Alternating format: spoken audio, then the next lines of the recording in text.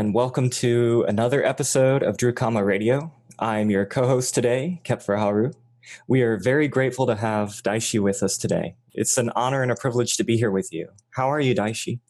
I'm doing great. Thanks for having me, and I look forward to another interesting conversation. Excellent. Today we are discussing habit energy, what it is, and why in the spiritual path we want to reduce and remove it. What is habit energy? Just jumping right in here. And how does it influence us as practitioners and also everyone in general?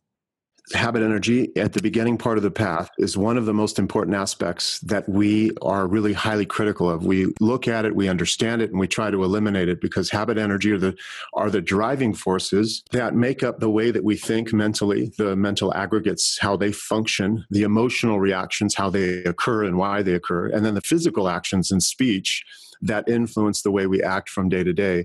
And then subsequently, since all of that happens to reflect out into the mirror of the macrocosm or the outside world, it's important that habit energy be understood as a kind of boomerang loop. It sort of echoes out into the world and comes back at us. So if we were to look at the environment we're in as being created from one seed source, the habit energy would begin that flow of seed energy out through the mind, through the emotions, through the actions, and then into the world, and then reflect back at us. So these habit seeds, or this habit energy, sometimes referred to as the karmic consequence or the karmic seeds, the cause and consequence, are happening all the time. And they're generated from our societal influences and our cultural influences ever since we were in the womb. So the moment that we start gestating in that womb, we're already being influenced by the sounds of the mother and the sounds of the father and the influences of the vibrations around us and the nervous system reactions and the energies of the mother and so on and so forth. So we're being infiltrated and programmed by these energy patterns, vibrations, and senses, et cetera, and they continually form and shape the basis of all this habit energy from the moment we enter into this world, and it continues to impress upon us throughout our lives. So when we begin the path, we want to move back in our cognitive awareness, or what we call ordinary awareness, far enough back so that we can actually watch this process happen and we can begin to become untangled from it. We want to move back so that we're not unconsciously, consistently empowering this habit energy over and over again. We're not empowering the emotional reactions and the mental fabrications and the stories and dramas that play out within us that then get reflected in the outside world. So habit energy is the key to the initial foundation for us to proceed forward. And then it leads, once we clean that plate to a certain extent, to the more advanced kinds of practices that you would find in a deeper, more advanced mystical process. Wow, that's interesting, Daishi. Particularly a hint on karma and how it functions, how habit energy functions through the karmic rhythms. Could you further elaborate on the different degrees or types of this habit energy? You mentioned maybe mental and emotional habit energy, and then also what we actually physically do. How are these different, or how are they related and pop up? There are different levels of this influence. So they all kind of come from the same place, but they influence us in different ways. And we'll see that they're all kind of tied together. So the mental undulations or iterations of the mind influence the emotional undulations, and they influence the physical undulations. If, for instance, in the most basic form, if somebody jumps out and scares us, the first thing we do is our hands go up typically, and we shriek out and we go into a sympathetic nervous system reaction panic, right? So that would be a kind of a habit energy through the natural process of us knowing that we have to be aware of the pains that come from us walking walls or being hit by somebody or being in a physical confrontation. That happens as we grow up.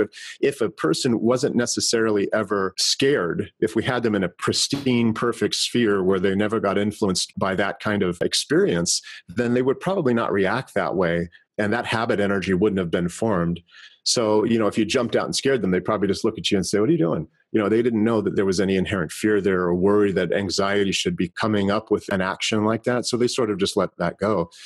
But you can see in that really raw example that previous historical injuries or fears that have been generated through the stories told by family members or friends, or the ideas and the way that we understood the reality around us to be intimidating and scary, influences as habit energy the way that we react when we're scared by somebody. So there's one little example. And then to go a little deeper into the mind, the defense of the self, right? The transient or illusory self that keeps being recreated, we feel that we have to stick up for it. There's some inherent egoic connection with that it has to be right. It needs to be better than others. It needs to have more than others. It needs to be ahead of others. And this creates a competitiveness in myself being promoted over yourself, right? I always want to be a little bit more than you. I always want to have a little bit more than you. I always want to be higher than you, better than you. And we chase the idea that the selfing nature is supremely important. It has to be held up and it has to be continued. And this is also a form of habit energy. This is also something that is instilled and programmed in us from society and culture. You have to be first. You have to win. You have to be better. You have to achieve. You have to accomplish your goals. You've got to make money. You've got to be in control. You've got to have all the knowledge, and so on and so forth. As this gets programmed into us, loops are empowered by us. In other words, this habit energy sort of just comes up and we reinforce it because we give it our conscious awareness. We agree with it, in other words. So once the idea comes up that, the mental fabrication says, you have to be first, right? You have to be best, right? And we look at that and go, yeah, we do. And unconsciously, we keep enforcing this groove. And I liken it to a piece of paper. If you fold a piece of paper over and you make a really good fold in that paper, the paper is more easily going to fold at that area rather than any other area in the paper again and again and again. And this is what happens with our habit energy is we reinforce that fold, that groove over and over again. And that dictates how we live. And we have enough of these grooves, enough of this karmic impact, these kinds of karmic loops and channels grooved into our synaptic mind that we are generating the same circumstances over and over and over again. It may appear that we're having different experiences, but really at the heart of it, it's the same grooves replaying themselves with a little bit different macrocosmic outcomes and also microcosmic internal outcomes. Like I might feel fear, but it might be a different kind of fear. I might, generally be afraid of things, but it shows itself in different ways. So obviously this subject deserves 15 hours of really delving into to understand it all. And there are practices and processes to undo the folds. But in terms of this conversation, just to understand it on a basic level, it's really just looking at and observing and knowing that those folds are there, those habit energy folds are there, and then learning, how do I empower myself to undo them? How can I rid myself of these reactionary emotions and mental undulations that create stories and fantasies and dramas and keep me into anxiety and neurotic behavior and stuff that's just not healthy for my energy. It's not healthy for my physiological body. It's not healthy for my surroundings, my people around me, and so on. So in the beginning, we want to really untangle from those habit energy grooves and then inevitably wipe them all away. We want to clear the slate. We want to clean the attic and make sure that everything's cleared up there so that these consistent unconscious kinds of echoings of the habit energy don't happen any longer. And I can begin to take control of what does happen on a conscious level. And that means that I need to understand the conscious and unconscious mind clearly enough so that I can begin to put action in process through deliberate and conscious control rather than complete subserviency to an unconscious slavery that happens to those habit energy grooves. Well, thank you, Daishi. That was a wonderful explanation. And you hit on several important examples. And you also mentioned not only what we want to do in the path, but kind of a process that we begin with, which is observing this energy, which, correct me if I'm wrong, but sounds like we're given all this potential energy, and the habit energy is kind of like our unconscious usage of that energy, which sounds like a huge waste of something we could be better utilizing. There's a huge amount of vitality lost in our daily life that goes to, it's spilled away in this neurosis. I use the word, being neurotic because we're like chasing phantoms in the wind. The way that most human beings operate, and it's a shame because it really does kill us and it makes our lives terrible, is that we chase these phantom thoughts and phantom emotions that are really anchored in nothingness. Most of the stuff that we experience is mind generated. And so you can argue that all of it is if you wanted to, but for the sake of this conversation, we'll just say that the majority of it is mind generated. And that mind generated habit energy is terribly destructive because it's going to use most of my life up with me unconsciously chasing and empowering it. And it's a terrible way to live. That creates almost all of the suffering I experience in life. And that suffering leads to violence and hatred and anger and jealousy and greed and envy toward everybody else. Because I feel like I lack and that I have ailments and problems within, whether I'm conscious of it or not. I still have the awareness underlying that something's wrong. And because of that, I go after everybody else. Or I seek outside of me some type of remedy and never find it. So it perpetuates a terribly neurotic state of behavior. And it doesn't really matter how much morality or dogmatic laws and rules we put into place, unless we cure that ailment. And this is the first parts of the path. The rest of it is much more mystically based in terms of experiencing the phenomenon beyond the five sense reality. But in the beginning, this cleaning must happen. And if it doesn't happen, if we don't understand it well enough and release our entanglements to it, we're never going to find pure satisfaction and pure happiness or peacefulness in the outside environment. And that's why you hear so many teachers, we having the Christian tradition that the kingdom of heaven is within. We have to be able to understand how it's operating inside of us first and then make the changes there. Otherwise, no changes will ever happen outside of us. It's just impossible. Wow, okay. So I'd like to dig in just a little bit deeper there. What does observing how we empower this energy better do for us as practitioners? Well, when we're conscious of something, when we're actually watching something consciously and we're seeing it played out, there are a lot of things happening, but the most important thing that happens there is knowledge is gained. When I witness the experience of a reaction, and I'm no longer unconscious to the experience of the reaction, I become wiser.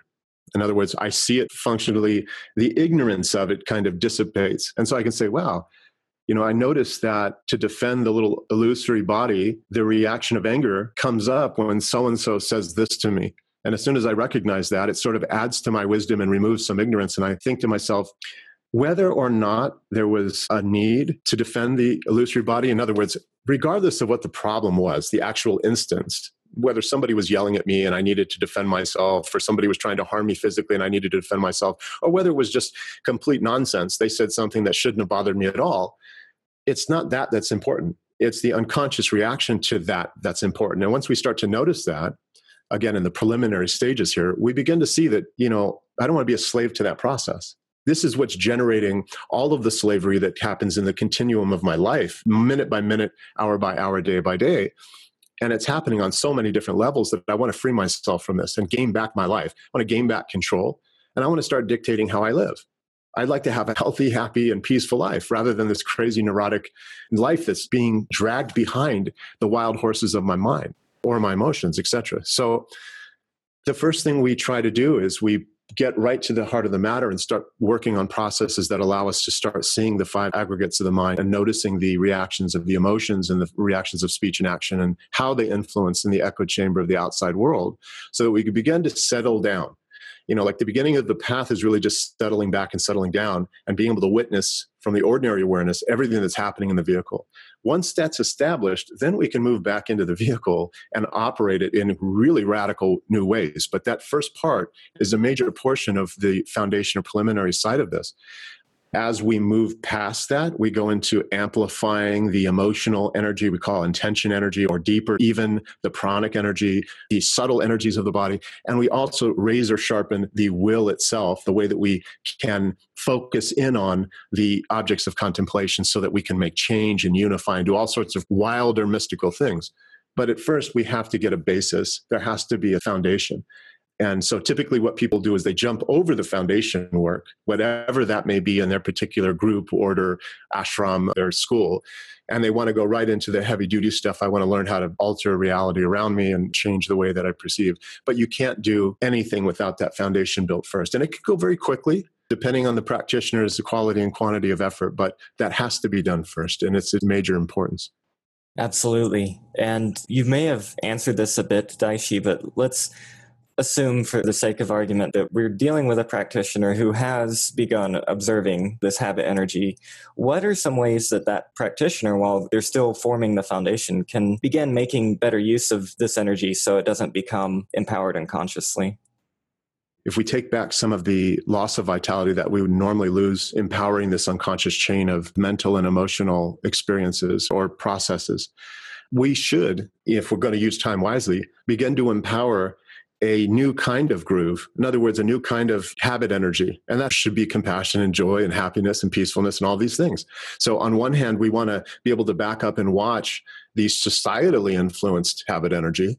and then inevitably take control and create our own kinds of habit energy that reinforce the kinds of state we want to live in, the kinds of state we want to be in.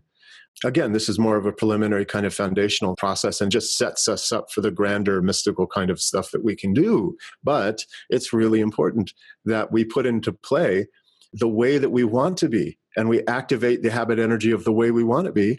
And really, habit energy is the wrong word there because it's conscious, but we still want to instill within ourselves a new program. So we're going to hack out the old program and install a new one.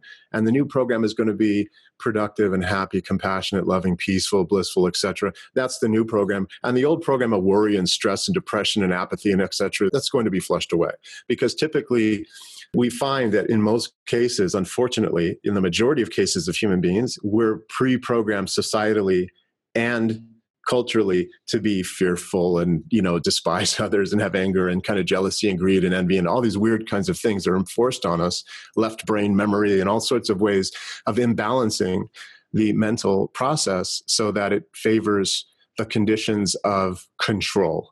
And if we look across the broad scheme of things, we can see that the way that we're influenced societally and culturally really favors a hierarchical, controlling process of not really being clear and aware and creative and able to look at things objectively and have reason behind the way that we see the world. Because it's just easier to, listen, I don't want the cows knowing anything. Not me personally, of course I wouldn't do this, but if I was a farmer and I want to make money, I want the cows to be thinking that the little booths I put them in are like heaven and producing enough milk and enough meat so that I can continually replace them and get as much out of them as I can. That would be a productive farm in terms of capital gains, right? I don't want the cows to be enlightened. I don't want them to know what's going on and that they actually have power in masses and so on and so forth. So we can see that society and culture has favored control, and through the influences have pressed in measures that continue to enhance that control and sharpen that control through the influences that they provide. Once we get wise to it a little bit, we can then say, okay, listen, this is my program. I'm running under it. I want to deactivate and dump it, and I'm going to create a new program now of wisdom and knowledge and intelligence that's backed by reason and sound perception, etc. And I also want to create a condition where this dream that I'm in, or whatever we want to call this very strange experience in the middle of nowhere, I want it to be fun and exciting, and I want to be able to enjoy while I'm here and also help others find that as well. So it's a huge paradigm shift. But the key here is that if we don't know how to do that process specifically, we're probably not going to fall back into it. So it's really hard to just kind of guess the way that works.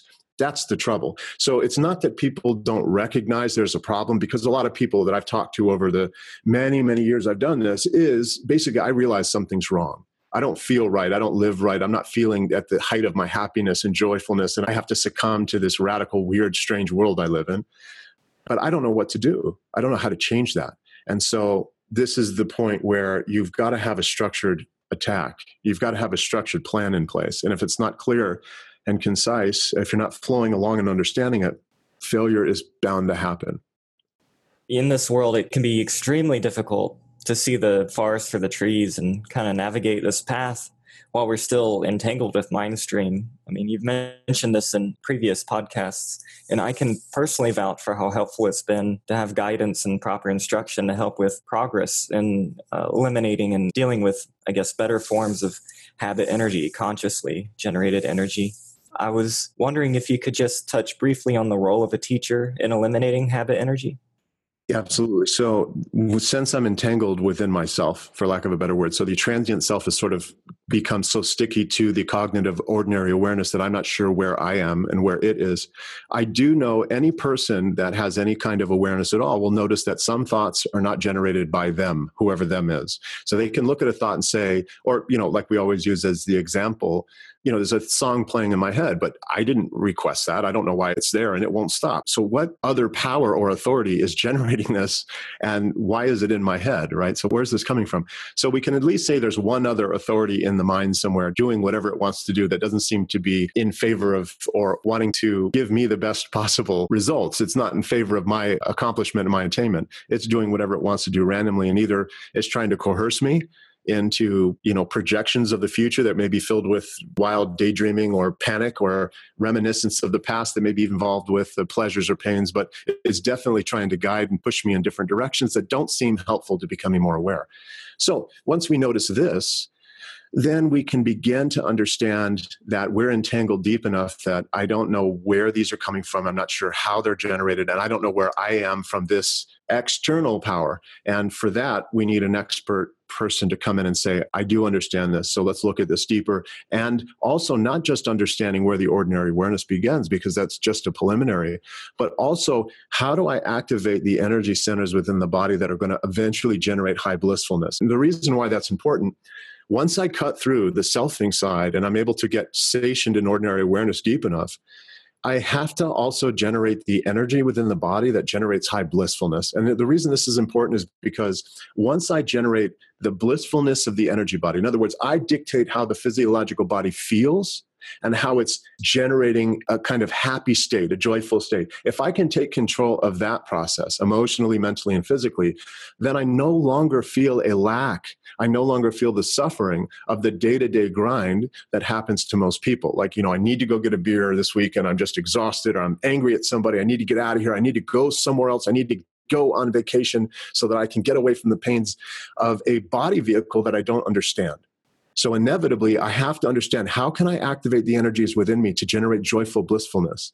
So there are two things we should take from this. One is clarity of mind, clarity of perception. That's one side. In other words, I need balanced peacefulness within the mental, emotional body. And the other side is I need access to the energies of the body so that I can make them radically blissful, so that I'm satiating the desire and I'm remaining wise and peaceful and clear and have that kind of clear light, radiant awareness. Those two things come together. In the Tibetan tradition, it's called Yab Yum. It's the marriage. We always see the tanka where you see a female and a male deity sitting on each other, or usually Buddha or something like that with a female consort. And it's typically tied to sex, but really it means these two things marry each other. The blissfulness of the body is heightened and sustained and joins the wisdom of the clear light mind. And so to get these two things together, that requires somebody who understands at a very deep level how the process drives toward each other. And that is really where mysticism begins, because you can have the outer body experiences and the experiences in the upper realms, the experiences in the nadis and the channels of the body that generate great blissfulness. And those things need to be expressed and taught through an expert. You can't just, there's dangers if you try to do it yourself. There can be congestion of prana. It can cause, in the East, they used to call it psychic or chronic illness. So you got to make sure that you have somebody along with you that has been through it. Otherwise, again, it's like trying to put together a 747 when you don't even know how to fly a plane. You're just sort of reading a manual or trying to read others' ideas about it. To get that plane off the ground and put together is probably not happening within your lifetime. So having a guide is going to save you lifetimes, if not decades, of wasted efforts and potential illness and all of those things. So as I always end these little talks, I say, if you don't find it through us, find it somewhere, but get the expert advice from some source that can help you navigate through what is a very sticky and tangled situation that you begin from. Wow, thank you so much, Daishi. Feels like you hit on the entire crux of the path there at the end. And as much as I'd love to continue and go into it with you in great detail, like you mentioned, we don't have the hours in the day, but there will be future podcasts. And Daishi, I understand there's a new website up and running soon. Can you kind of tell us a little bit more about that? Each time we do these, I keep mentioning the website, and I'm really excited for the people who are anxious to get involved with it. And I just feel awful that we don't have an actual date yet, but we look like we're going to be able to put one out this week. So hang in there for the launching of drukama.com. It will have a step-by-step, week-by-week hand-holding of all the process from start to finish, along with a whole host of tutors that are there to help and guide you through the process from the comfort of your own home.